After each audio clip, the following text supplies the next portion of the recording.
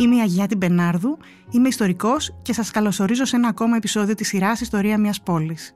Για τη σημερινή ιδιαίτερη συζήτηση, την Αθήνα κατά τη δικτατορία, έχω μαζί μου τον κύριο Κωστή Κορνέτη.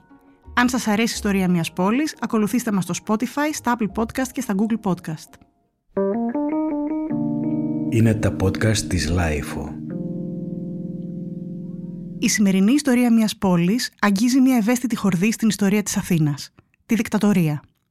Κατά την επταετία, το αθηναϊκό αστικό τοπίο διαρκώς εξελίσσεται.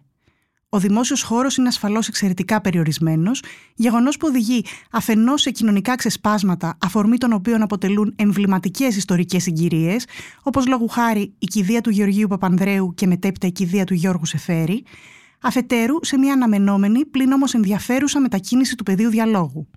Η έκφραση και ανταλλαγή απόψεων μεταφέρεται σε χώρους εντός και εκτός εισαγωγικών, υπόγειους και αόρατους.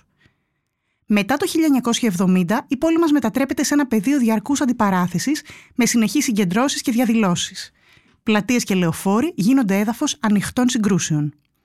Παράλληλα, η Αθήνα αλλάζει πρόσωπο. Ήδη από τη δεκαετία του 60 ανεγείρονται μερικά από τα γνωστότερα κτίρια της. Τα ύψη των κτιρίων όμως εκτινάσσονται στη διάρκεια της δικτατορίας. Η πόλη μας βρίσκεται ταυτοχρόνως σε τέλμα και σε μετάβαση. Ο Κωστής Κορνέτης, με τον οποίο θα μιλήσουμε σήμερα, διδάσκει σύγχρονη ιστορία στο Αυτόνομο Πανεπιστήμιο της Μαδρίτης. Προηγουμένως έχει διδάξει στο Brown, στο New York University και στο University of Sheffield, ενώ ήταν Konex Marie Curie Experience Fellow στο Carlos III της Μαδρίτης και Santander Fellow in Iberian Studies στο St. Anthony's College της Οξφόρδης.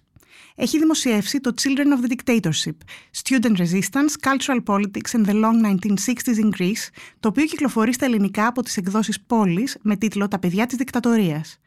Το βιβλίο τιμήθηκε με το βραβείο Edmund Keeley του Modern Greek Studies Association. Κύριε Κορνέτη, Κωστή, αν μου επιτρέψει και τον Ενικό, καλώς ήλθε στα podcast της Λάιφο. Καλώς σας βρήκα, Γιάτη. Χαρά μου να είμαι μαζί σου. Νομίζω πως ο Ενικός επιβάλλεται, γιατί άλλωστε γνωριζόμαστε πολλά χρόνια. Σε ευχαριστώ πάρα πολύ.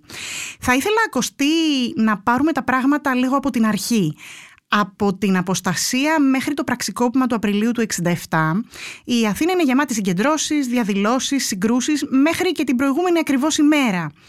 Τι συνέβη από την μέρα μετά, από την επομένη? Πόσο ριζικά αλλάζουν τα πράγματα στην πόλη? Περνάμε από τα κοινωνικά κινήματα της δεκαετίας του 60 στη σιωπή. Όπως πολύ σωστά επισημαίνεις, στις αρχές της δεκαετίας του 60 έχουμε μια μεγάλη κοινωνική έκρηξη. Στις εκλογές βίας και νοθείας το 61, όπου οι διαδηλώσεις βρίσκονται σε ημερήσια διάταξη ως κομμάτι του ανένδοτου αγώνα του Γεωργίου Παπανδρέου, όπου έχουμε να δούμε, η αλήθεια είναι, τον αστικό χώρο ως αντικείμενο ανοιχτής διεκδίκησης πολύ καιρό. Δηλαδή κάτι αντίστοιχο έχει να συμβεί σε τέτοιο βαθμό από την εποχή των Δεκεμβριανών, ίσως με μόνη εξαίρεση στα μεγάλα συλλαλητήρια για το Κυπριακό τη δεκαετία του 50. Να πούμε εδώ πως στις αρχές της δεκαετίας του 60 οι κατεξοχήν φορείς της διαμαρτυρίας ήταν οι νέοι, που είχαν ξαναβγεί στους δρόμους, κυρίως με αιτήματα που είχαν να κάνουν με τον εκδημοκρατισμό της χώρας, αλλά και της εκπαίδευσης, τα περίφημα κινήματα του 114 και του 15%, αλλά το ορόσημο για τη ριζοσπαστικοποίηση της νεολαίας της εποχής ήταν η δολοφονία του βουλευτή της ΕΔΑ Γρηγόρη Λαμπράκη το Μάιο του 1963, όπου δημιουργείται η Δημοκρατική Νεολαία Λαμπράκη. Υπάρχουν αυτές οι καταπληκτικές περιγραφές για το πώς η κηδεία του Λαμπράκη αποτέλεσε ένα είδος τελετής μοίησης στην πολιτικοποίηση και ένα όχημα αλληλοαναγνώρισης μεταξύ των νέων αυτής της γενιάς ενάντια σε αυτό που οι ίδιοι αποκαλούσαν παρακρατικό και τραμπουκικό κράτος της δεξιάς.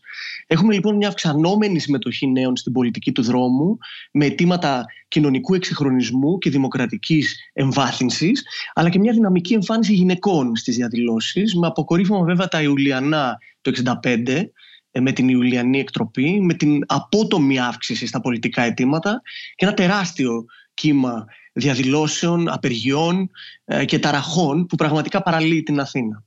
Τώρα, από την αποστασία ως το πραξικόπημα του Απριλίου του 1967 έχουμε συγκεντρώσεις, διαδηλώσεις και συγκρούσεις ως και την προηγουμένη, όχι βέβαια με την ίδια ένταση όπως μέχρι το 1965. Κοινώς αυτό που θα λέγαμε ο συγκρουσιακός κύκλος ήταν σε κάποια ύφεση.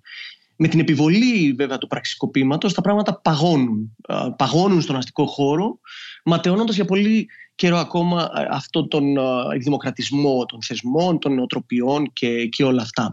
Έχουμε αρχικά στρατιωτικό νόμο, απαγόρευση κυκλοφορίας και στη συνέχεια την απαγόρευση των ανοιχτών συγκεντρώσεων. Από αυτή την άποψη έχουμε μια ριζική αλλαγή της καθημερινότητας στην πόλη, δεδομένου ότι η συγκέντρωση άνω των 5 ατόμων θεωρούνταν δυνάμει ανατρεπτική, όπως βέβαια και η συγκέντρωση σε κλειστούς χώρους. Και η επίπτωση αυτού του φαινομένου στην καθημερινή ζωή, μπορούμε να το φανταστούμε αυτό, ήταν τεράστια.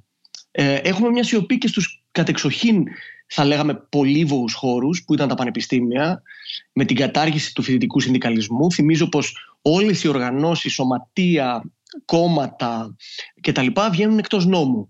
Είναι λοιπόν μια γενιά ανθρώπων, οι λαμπράκηδες που λέμε, που είχαν ζήσει πολύ έντονα την καθημερινή συναναστροφή και διεκδίκηση στους δρόμους, ώσπου ξαφνικά βγήκαν τα τάγκς και οι δρόμοι άδειασαν. Όλη αυτή η ελπιδοφόρα πολιτισμική άνοιξη κατά το στρατιτσίρκα σταματά έτσι άδοξα και απότομα. Έτσι. Είναι σαν να πέφτει ο διακόπτης. Έχουμε αυτό το κατασκότεινο δωμάτιο, για να δανειστώ τον τίτλο ενός πρόσφατου βιβλίου. Οπότε ναι, τα πράγματα άλλαξαν και άλλαξαν πολύ ριζικά. Και βέβαια όλη αυτή η καταπίεση και ο περιορισμός βρίσκουν συγκεκριμένες συγκυρίες για να ξεσπάσουν. 2 μεγάλες κηδείες, 2 πατρικών, αν μου επιτρέπετε, φυσιογνωμιών, σπάζουν τη σιωπή και γίνονται πόλη μαζικότητας. Τα μόνα καταγεγραμμένα περιστατικά έκδηλης μαζικής διαμαρτυρίας ήταν η κηδεία Παπανδρέου στις 3 Νοεμβρίου του 1968 και η κηδεία Σεφέρη το Σεπτέμβριο του 1971. Θες να μας μιλήσεις λίγο για αυτές? Βεβαίως. Η πρώτη, η κηδεία του Γεωργίου Παπανδρέου, λαμβάνει χώρα λίγο μετά το ψευδεπίγραφο χουντικό δημοψήφισμα για σύνταγμα. Και έχει και αυτό το βάρος του. Είναι μια κηδεία που είναι το πρώτο ξέσπασμα ουσιαστικά ενάντια στο καθεστώς. Καταλήγει σε συμπλοκές με την αστυνομία και συνθήματα όπως «Αυτό είναι το δημοψήφισμά μας». Η ελευθερία, «Σήκω γέρο να μας δεις», αυτό ήταν το κύριο σύνθημα. Υπάρχουν σπάνια πλάνα από αυτήν την κηδεία, από τον Παντελή Βούλγαρη, τα οποία κατάφερε να διοχετεύσει εκτός Ελλάδας, τα έστειλε στο Παρίσι, στον Κώστα Γαβρά, όπου βλέπουμε χιλιάδες κόσμου να κατακλείζει την πλατεία Μητροπόλεως και τους δρόμους γύρω από αυτήν, τους δρόμους που οδηγούν στο πρώτο νεκροταφείο, φωνάζοντας συνθήματα. Από την άλλη, η κηδεία του Σεφέρη το 1969 είχε κάνει την περίφημη δήλωση αποδοκιμασίας του καθεστώτος στο BBC. Θύμιζε κατά κάποιο τρόπο την κηδεία του Παλαμά από την περίοδο της κατοχής και αυτή τη φράση του Σκελιανού, ότι σε αυτό το φέρετρο ακουμπά η Ελλάδα. Ήταν το πένθος για το θάνατο μιας χώρας και ενός ανθρώπου που αγωνίστηκε για την επιβίωσή της. Πριν πεθάνει ο Σεφέρης, υπήρχε σχεδόν, θα έλεγα, αναμονή για κάτι μεγάλο σε κάποιους κύκλους. Δηλαδή είναι λίγο μακάβριο αυτό που λέω, αλλά υπήρχε κόσμος τόσο διψασμένος για κάποιο είδους δράση ή συλλογική διαμαρτυρία, μαζική διαμαρτυρία, που περίμενε ένα μεγάλο γεγονός όπως την κηδεία ενός σημαντικού προσώπου για να ξεσπάσει. Είναι εντυπωσιακό και πώς εκτιλήσεται αυτή. Η νεκρική πομπή είναι σαν ένα ανθρώπινο ποτάμι που θα καταλήξει σε μία από τις μεγαλύτερες αντιδικτατορικές πορείες. Στην νεκρόσιμη πομπή προς το πρώτο νεκροταφείο και μπροστά στην πύλη του Ανδριανού υπάρχουν και φωτογραφίες από αυτό. Το πλήθος σταματά την κυκλοφορία και αρχίζει σιγά σιγά να σιγοτραγουδά το απαγορευμένο βεβαίως τραγούδι του Μίκη Θοδωράκη σε στίχους Σεφέρη, από το ποίημα του Σεφέρη «Άρνηση». Έτσι είναι το περίφημο «Στο περιγιάλι το κρυφό». Στο περιγιάλι το κρυφό κι άσπρο σαν περιστέρι διψάσαμε το μεσημέρι μα το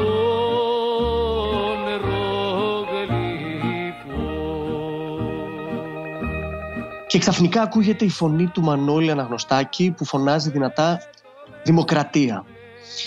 Και συνεχίζουν οι υπόλοιποι. Υπάρχει ένα ηχητικό ντοκουμέντο το οποίο σε κάνει πραγματικά να ανατριχιάζεις.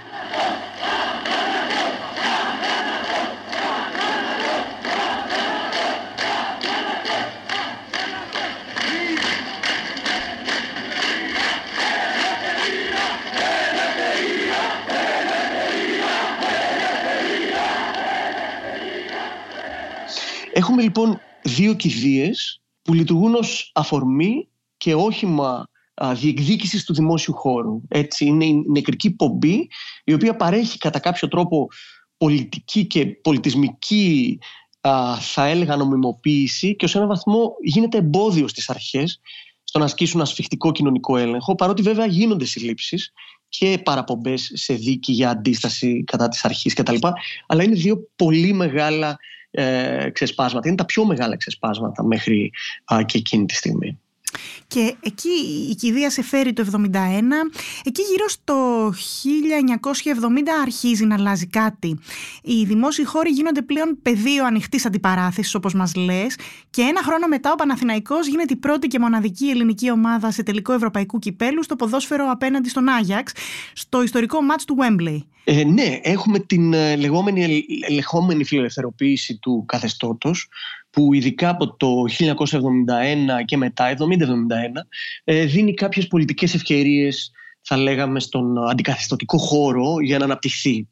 Το 1971 όμως έχουμε, όπως πολύ σωστά είπες, το Wembley.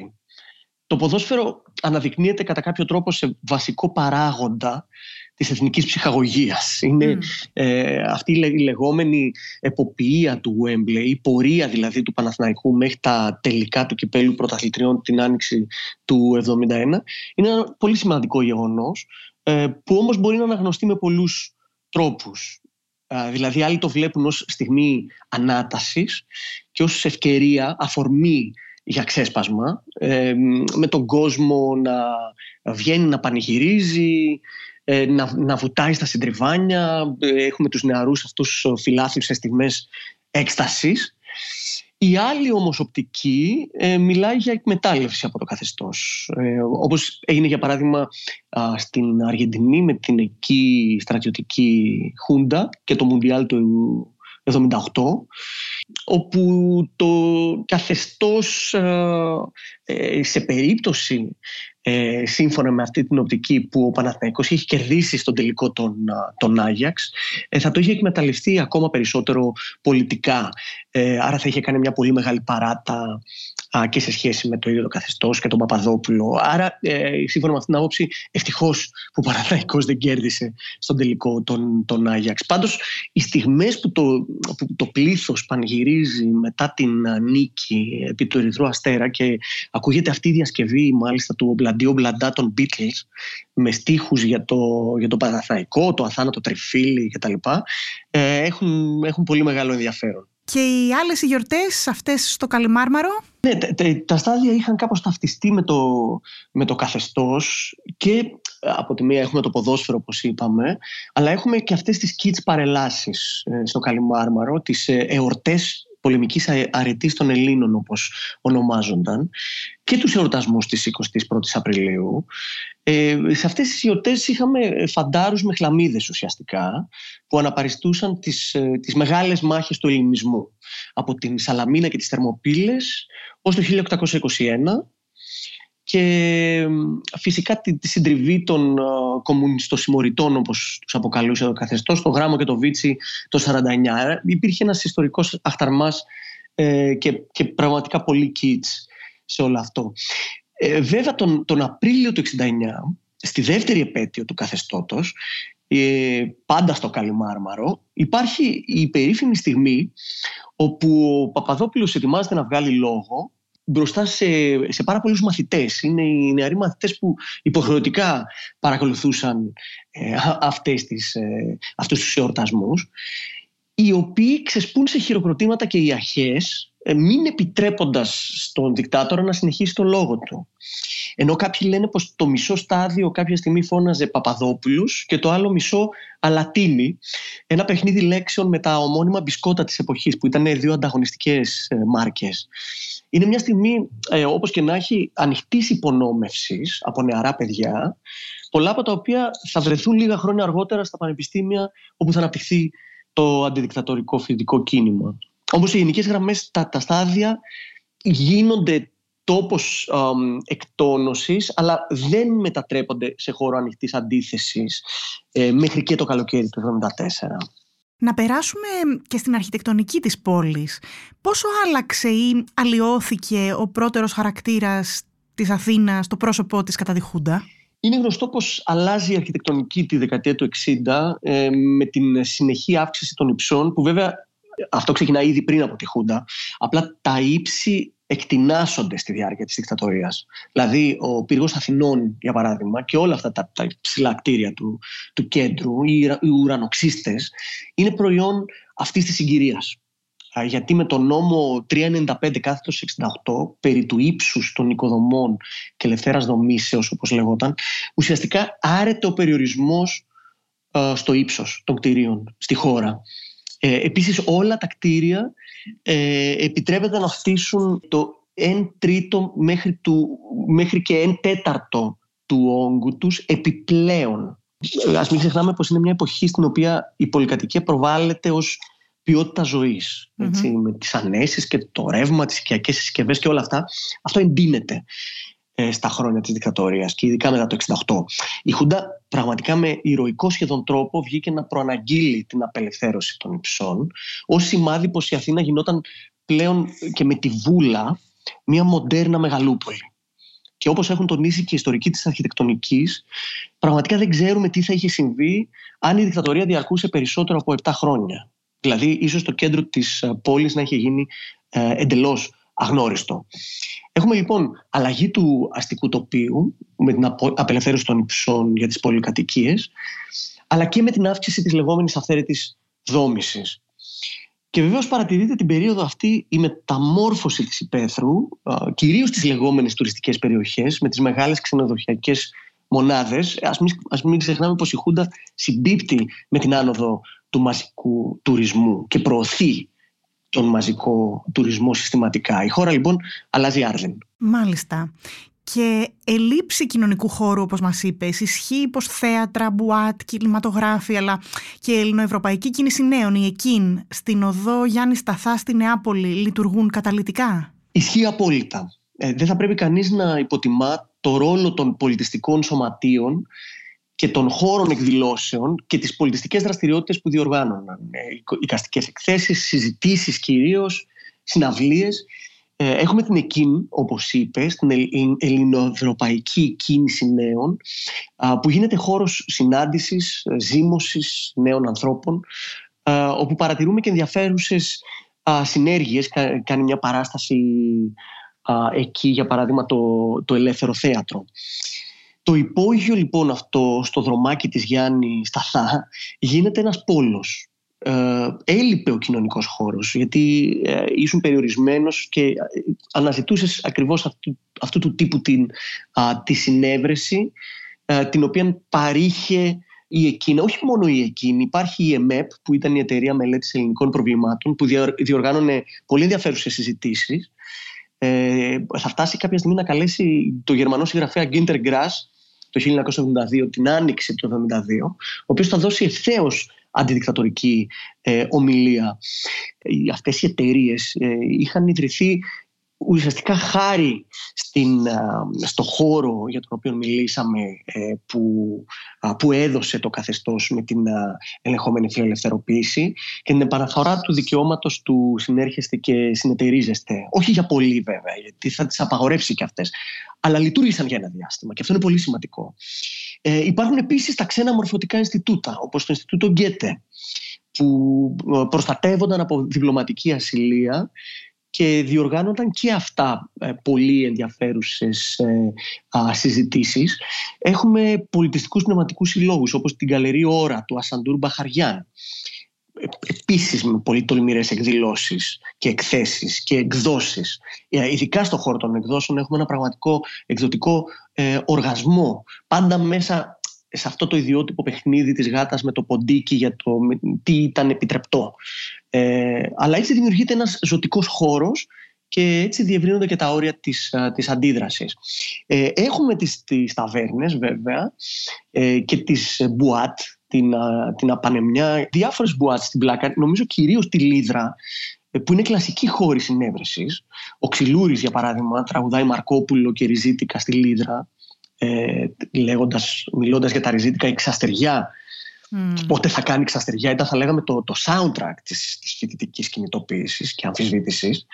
Και όλη αυτή η τάση που βλέπουμε στη μεταπολίτευση για τα ρεμπέτικα και τα αντάρτικα ξεκινάει ήδη δειλά μέσα στη Χούντα. Αν και βέβαια η αγαπημένη αντιστασιακή συνήθεια ήταν το να τραγουδήσει κανείς στην ταβέρνα τα απαγορευμένα του Θεοδωράκη. Υπάρχουν σινεμά που επίσης γίνονται σημεία αναφοράς, κινηματογράφοι. Η Αλκιονής, κοντά στην πλατεία Βικτορίας, το Στούντιο στην πλατεία Αμερικής, γιατί παίζουν τα πρωτοποριακά φιλμ της εποχής και πάντα ακολουθεί συζήτηση. Είναι επίσης σημαντικό να μιλήσουμε για αυτή τη θρυλική στιγμή που ήταν η προβολή της ταινίας Woodstock στον κινηματογράφο Παλάς στη Σταδίου τον Νοέμβριο του 1970, που πυροδότησε μια από τις πιο αυθόρμητες συμπλοκές νεαρών με την αστυνομία. Όλο αυτό συνέβη όταν η αστυνομία προσπάθησε να κλείσει τις πόρτες του κινηματογράφου, γιατί είχε γίνει το αδιαχώρητο. Χιλιάδες νεαρούς προσπαθούσαν να μπουν μέσα, να δουν αυτά τα τρομερά που συνέβαιναν στην Αμερική και στην αμερικάνικη αντικουλτούρα. Είναι εποχή που μένονταν ο πόλεμος του Βιετνάμ, όλα αυτά. Και όπου ξέσπασαν οδομαχίες με την αστυνομία εξαιτίας αυτής της ταινίας. Βέβαια, πολλοί έφαγαν άγριο ξύλο, τους συνέλαβαν, τους ξύρισαν τα μαλλιά και όλα αυτά. Οπότε βλέπουμε πόσο ενδιαφέρον είναι το ότι υπάρχει κόσμος που βγαίνει από το σινεμά και προσπαθεί κατά κάποιο τρόπο να μιμηθεί αυτό που έδειχνε η ταινία στην οθόνη. Και βέβαια έχουμε τη μουσική, κάποιες συναυλίες στο sporting, αλλά κυρίως στο κλαμπ, το κύτταρο. Έλα υπήρου και αχαρνών για να σε χαΐσω, που έλεγε ο Σαββόπουλος. Ναι.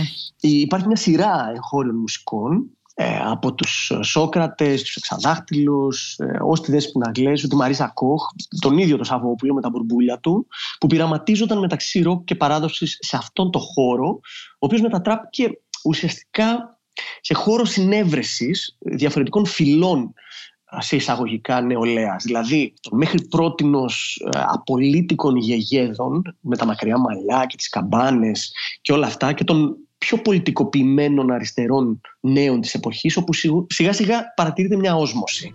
Η οθόνη βουλιάζει, σαλεύει το πλήθος, εικόνες ξεχύνονται με μιας. Που πας παλικάρι, ωραίος σαν μύθος, κι ολοησιά στο θάνατο κολυμπάς. Και όλες οι αντένες μιας γης χτυπημένης, μεγάφωνα κι ασύρματοι από παντού, γλυκά σε να νουρίζουν κι εσύ ανεβαίνεις ψηλά στους βασιλιάδες του ουρανού. Ποιος αλήθεια είμαι εγώ? Αυτές είναι συγκεκριμένες διαδρομές και τόποι αναγνώρισης μέσα στην πόλη. Να προσθέσω εδώ και το Pop 11 στη Σκουφά, το ιστορικό αυτό δισκάδικο των αδερφών Φαλιρέα, που προωθούσε συστηματικά την κάπως πιο ψαγμένη ροκ μουσική. Υπάρχει μια πολύ ωραία σκηνή στην ταινία των Ρετζή και Ζερβού, το Άσπρο Μαύρο, που αποτυπώνει τους νέους της εποχής και έχει πλάνα από την Αθήνα το 1973, όπου ο νεαρός πρωταγωνιστής μπαίνει στο Pop 11 και ψάχνει βινίλια. Και έτσι ντοκουμεντάρει λίγο αυτή τη στιγμή. Τέλος, υπάρχει το θέατρο. Η πόλη ήταν διάσπαρτη με μικρά θέατρα τσέπης, κυρίως στην περιοχή των Εξαρχείων, που έπαιζαν avant-garde πολιτικά έργα. Αυτά μετά το 1971 γίνονται πηγές, θα λέγαμε, εναλλακτικής ενημέρωσης και πολιτικοποίησης, με έργα που προέτρεπαν το κοινό σε κριτική σκέψη απέναντι στον αυταρχισμό, ενώ χρησιμεύαν πάντα και ως χώροι αναγνώρισης, διαλόγου. Έχουμε έναν έντονο διάλογο μεταξύ πρωταγωνιστών και θεατών. Υπάρχει το πολύ πρωτοποριακό ελεύθερο θέατρο, που είχε κατεξοχήν πολιτική ματιά, που ανεβάζει την επιθεώρηση και εσύ χτενίζεσαι το καλοκαίρι του 1973 στο Άλσος Παγκρατίου, το οποίο λειτουργούσε ως κηποθέατρο, όπου γίνεται πραγματικά το αδιαχώρητο, και φυσικά το μεγάλο μας τσίρκο στο Θέατρο Αθήνεων από το θίασο Καρέζη Καζάκου, με ταμπλό βιβάν της πρόσφατης ελληνικής ιστορίας και πάρα πολλές αναφορές στη διαχρονική εξάρτηση της χώρας από τους ξένους.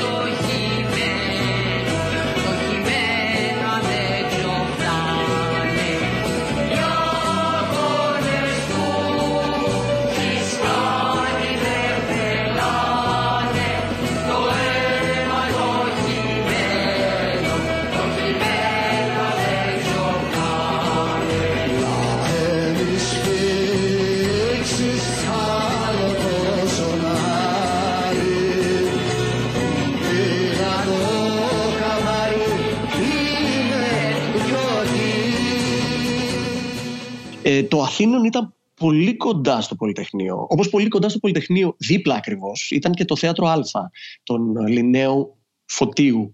Τα περισσότερα θέατρα Τσέπης ήταν στην πραγματικότητα σε απόσταση αναπνοής από το Πολυτεχνείο και ουσιαστικά σε απευθείας διάλογο με τα εξεγερσιακά αιτήματα και με το κίνημα των φοιτητών. Αυτό ακριβώς θέλω να σε ρωτήσω, Κωστή, για την κεντρική θέση που είχαν το Πολυτεχνείο και οι νομικοί εκείνη την περίοδο στην πόλη. Είναι στιγμές που μαζικοποιείται σιγά σιγά το φοιτητικό κίνημα και βγαίνει προς τα έξω από το 1972 και μετά.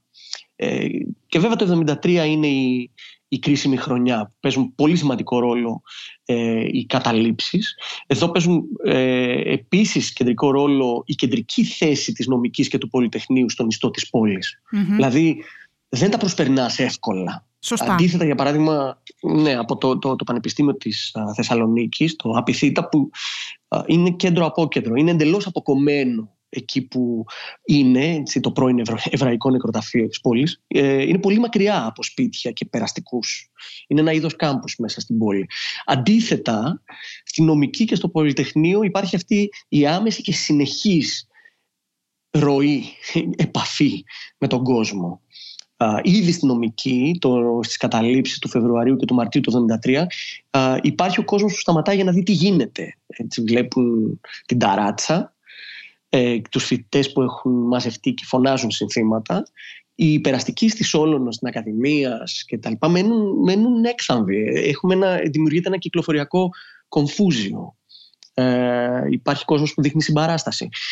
Όλα αυτά βέβαια γιγαντώνονται τον Νοέμβριο του 1973 με τις 3 μέρες του Πολυτεχνείου, με χιλιάδες κόσμου να συγκεντρώνεται μπροστά και γύρω από το Πολυτεχνείο. Η 16η Νοεμβρίου είναι βέβαια και η μόνη στιγμή όπου έχουμε δυναμικές συγκρούσεις με την αστυνομία έξω από το Υπουργείο Δημόσιας Τάξης, με ένα εξεγερμένο πλήθος που προσπαθεί να καταλάβει το Υπουργείο, που έχουμε και αρκετούς νεκρούς και τραυματίες. Αλλά στο ίδιο το Πολυτεχνείο έχουμε αυτή τη νέα πρακτική που είναι η κατάληψη. Έτσι, ο λίγων ξενόφερτη, είχε κάτι από Μάη του 1968, που υποδηλώνει πέραν όλων των άλλων και τη διεκδίκηση του χώρου, του αστικού χώρου, το δικαίωμα στην πόλη που περνάει μέσα από τους ίδιους τους χώρους φοιτησής. Αυτοί μετατρέπονται σε απελευθερωμένους χώρους, έστω και για λίγο, σε μια, θα λέγαμε, επικράτεια διαφωνίας, παρά τη βίαιη συντριβή στο τέλος με τα τάγκς. Θα ήθελα πριν κλείσουμε να μιλήσουμε λίγο και για τη μεταπολίτευση, την επιστροφή του Κωνσταντίνου Καραμανλή και τις νέες πια εορτές στα στάδια της πόλης μας. Εδώ και αν έχουμε τη διεκδίκηση στο δικαίωμα στην πόλη, είναι κάτι πάρα πολύ έντονο. Ήδη από το βράδυ της 23ης προς την 24η Ιουλίου που επιστρέφει ο Καραμανλής, ξεχύνεται αυτό το ποτάμι κόσμου στους δρόμους. Είναι αυτό το πέρασμα από τη σιωπή στη φωνή. Περνάμε από μια περίοδο νέκρας, απόλυτης νέκρας, που είναι η δικτατορία Ιωαννίδη, δηλαδή 8 μήνες πολύ σκληρή, χωρίς την δυνατότητα έκφρασης αντίθεσης, στην αναπάντεχη κάπως πτώση του καθεστώτος λόγω Κύπρου και απευθείας στην απελευθέρωση του χώρου, του αστικού χώρου, και μαζί με αυτό στην απελευθέρωση του λόγου, στην πολυφωνία. Αυτό λοιπόν συμβαίνει άμεσα το βράδυ εκείνο του Ιουλίου και έχουμε μαρτυρίες σε σχέση με αυτή την ξαφνική έκρηξη. Δηλαδή ο περισσότερος κόσμος όταν μιλάει για εκείνη τη στιγμή μιλάει ακριβώς για το πέρασμα στη φωνή. Ίσως η καλύτερη αποτύπωση του πρώτου αυτού μεταπολιτευτικού κλίματος είναι η ταινία «Τα τραγούδια της φωτιάς» του Νίκου Κούνδουρου, που αποτυπώνει τις μεγάλες συναυλίες στα στάδια. Θεοδωράκης, Μαρκόπουλος, Ξυλούρης, Μελίνα, ήταν όλοι εκεί. Μιλάμε για το Σεπτέμβριο και τον Οκτώβριο του 1974, πριν από τις εκλογές του Νοεμβρίου του 1974, με χιλιάδες κόσμου που πανηγυρίζει, που τραγουδάει, που φωνάζει «Δώστε τη Χούντα στο λαό», «Φόλα στο σκύλο της ΕΣΑ» για τον Ιωαννίδη. Είναι μια συνέργεια κατά κάποιο τρόπο μεταξύ των λαϊκών κινημάτων και του μουσικού ρεπερτορίου.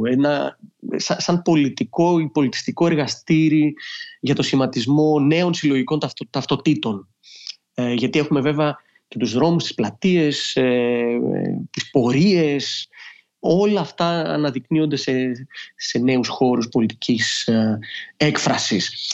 Είναι, θα έλεγα, σαν ένα τελετουργικό πέρασμα στην εκ νέου κατασκευή ενός λαού. Είναι και λίγο ο μύθος του αντιστασιακού λαού, όπου μια νέα πολιτική κοινότητα σε ένα συγκεκριμένο χώρο βρίσκεται να συνδέει τους δρόμους με τη μουσική, με όλη αυτή την ανάταση που φέρνει η μεταπολίτευση, αλλά και όλο αυτό το θυμό για την 7χρονη δικτατορία, για τα βασανιστήρια που κάθε μέρα βγαίνουν και νέα ρεπορτάζ στις εφημερίδες για τις πρακτικές του καθεστώτος, νέες λεπτομέρειες, αλλά φυσικά και για την κυπριακή τραγωδία. Όλα αυτά συγκροτούν ένα νέο πολιτικό σώμα που έβγαινε από 7 χρόνια κάτω από ένα βίο καθεστώς που μόλις είχε καταρρεύσει και που έμπαινε σε κάτι εντελώς καινούριο. Κωστή, θα ήθελα να σε ευχαριστήσω πάρα πολύ για αυτή την πάρα πολύ ιδιαίτερη κουβέντα που είχαμε μαζί σήμερα. Εγώ σε ευχαριστώ πολύ για την ευκαιρία που μου έδωσες. Ακούσατε ένα επεισόδιο της σειράς Ιστορία Μίας Πόλης, με καλεσμένο τον κύριο Κωστή Κορνέτη, ο οποίος συζήτησε μαζί μας για την πλέον φορτισμένη περίοδο της σύγχρονης ιστορίας της Αθήνας, τη Χούντα. Για να μην χάνετε κανένα επεισόδιο της σειράς Ιστορία Μίας Πόλης, ακολουθήστε μας στο Spotify, στα Apple Podcast και στα Google Podcast.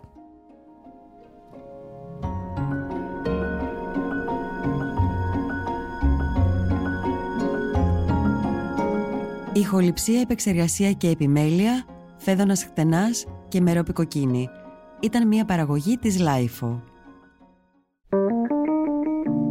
Είναι τα podcast της Λάιφο.